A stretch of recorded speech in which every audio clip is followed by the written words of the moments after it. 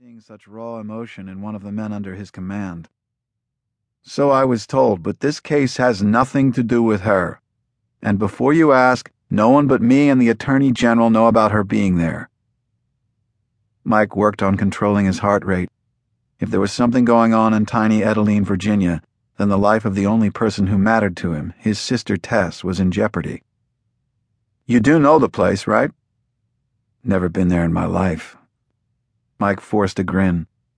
He was back to being himself and was glad to see the frown that ran across the captain's face. Mike liked to be the one in charge of a situation. "You want to tell me what this is about? I can't imagine that anything bad has happened in little Edeline." Not since 1941, he thought, as about 100 images ran through his mind, and not one of them was good. While it was true that he'd never actually been to Edeline, the town and its inhabitants had ruled his childhood. He couldn't help it as he put his hand to his throat and remembered that day and his angry, hate-filled grandmother. "Nothing has happened, at least not yet," the captain said. "But we do know that Stefan is there." "In Edeline? What's he after?" "We don't know, but he's about to marry some hometown girl." The captain took a drink of his cola. "Her name's Susie, or something with an S." He picked up a file folder from beside him on the bench. "It's Sarah." "Shaw. She's to marry Greg Anders. Although I take it Greg Anders is actually Mitzi's son, Stefan." "You sure know a lot about the place for someone who's never been there." The captain paused, giving Mike room to explain himself, but he said nothing. "Yeah, he's Stefan, and we have reason to believe that Mitzi is also living in that town." The captain slid the folder across the table to Mike. "We don't know what's going on or why two major criminals are there, so we need someone to find out. Since you have a connection to the place, you're the winner."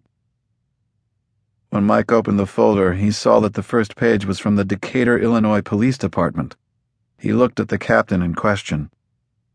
"It's all in there about how Stefan was found. An off-duty cop was on vacation in Richmond, Virginia with his wife, and he saw Stefan and the girl in a dress shop. The cop found out where they lived. As for you, the guy you worked with a long time ago knew about Edeline and your sister." When Mike frowned at that, the captain couldn't help grinning. Mike's secrecy, or privacy as he called it, could be maddening. Everybody in the fraud squad would go out for a few beers, and afterward the captain would know whose wife had walked out, who was getting it on with a badge bunny, and who was having trouble with the case. But not Mike. He'd talk as much as the other guys, as he told about his training sessions, his food, and even about his car, a BMW. It seemed like he told a lot about himself, but the next day the captain would realize that he'd learned absolutely nothing personal about Mike.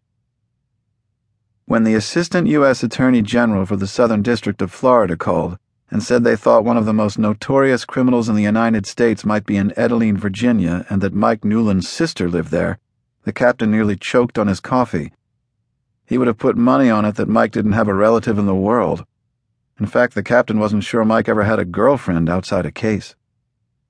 He never brought one to the squad functions, and as far as the captain knew, Mike had never invited anyone to his apartment, which changed every 6 months. But then, Mike was the best undercover cop they'd ever had. After every assignment, he'd had to hide until all of the people he'd exposed were in prison. Mike closed the folder. "When do I go and what do I do?" "We want you to save her." "Mitzi? So she can stand trial?" "No, not her. The girl. Of course we want you to find Mitzi, but we also want you to save this Sarah Shaw. Once the Vanlows get whatever it is they want from her, no one will ever see her again." He paused. "Mike," he looked at the captain, "if your sister really is there and if they find out about you—" "Don't worry. Right now Tess is in Europe on her honeymoon. I'll tell her to keep her new husband out of town until this is solved one way or the other." The captain opened another folder and withdrew an 8x10 glossy of a woman with dark hair and eyes. She was stunningly beautiful. She was standing on a street corner waiting for the light to change, and a slight wind had blown her clothes close to her body. She had a figure that made a man draw in his breath. "Does your sister really look like this?" Mike barely glanced at the photo, only on her worst days.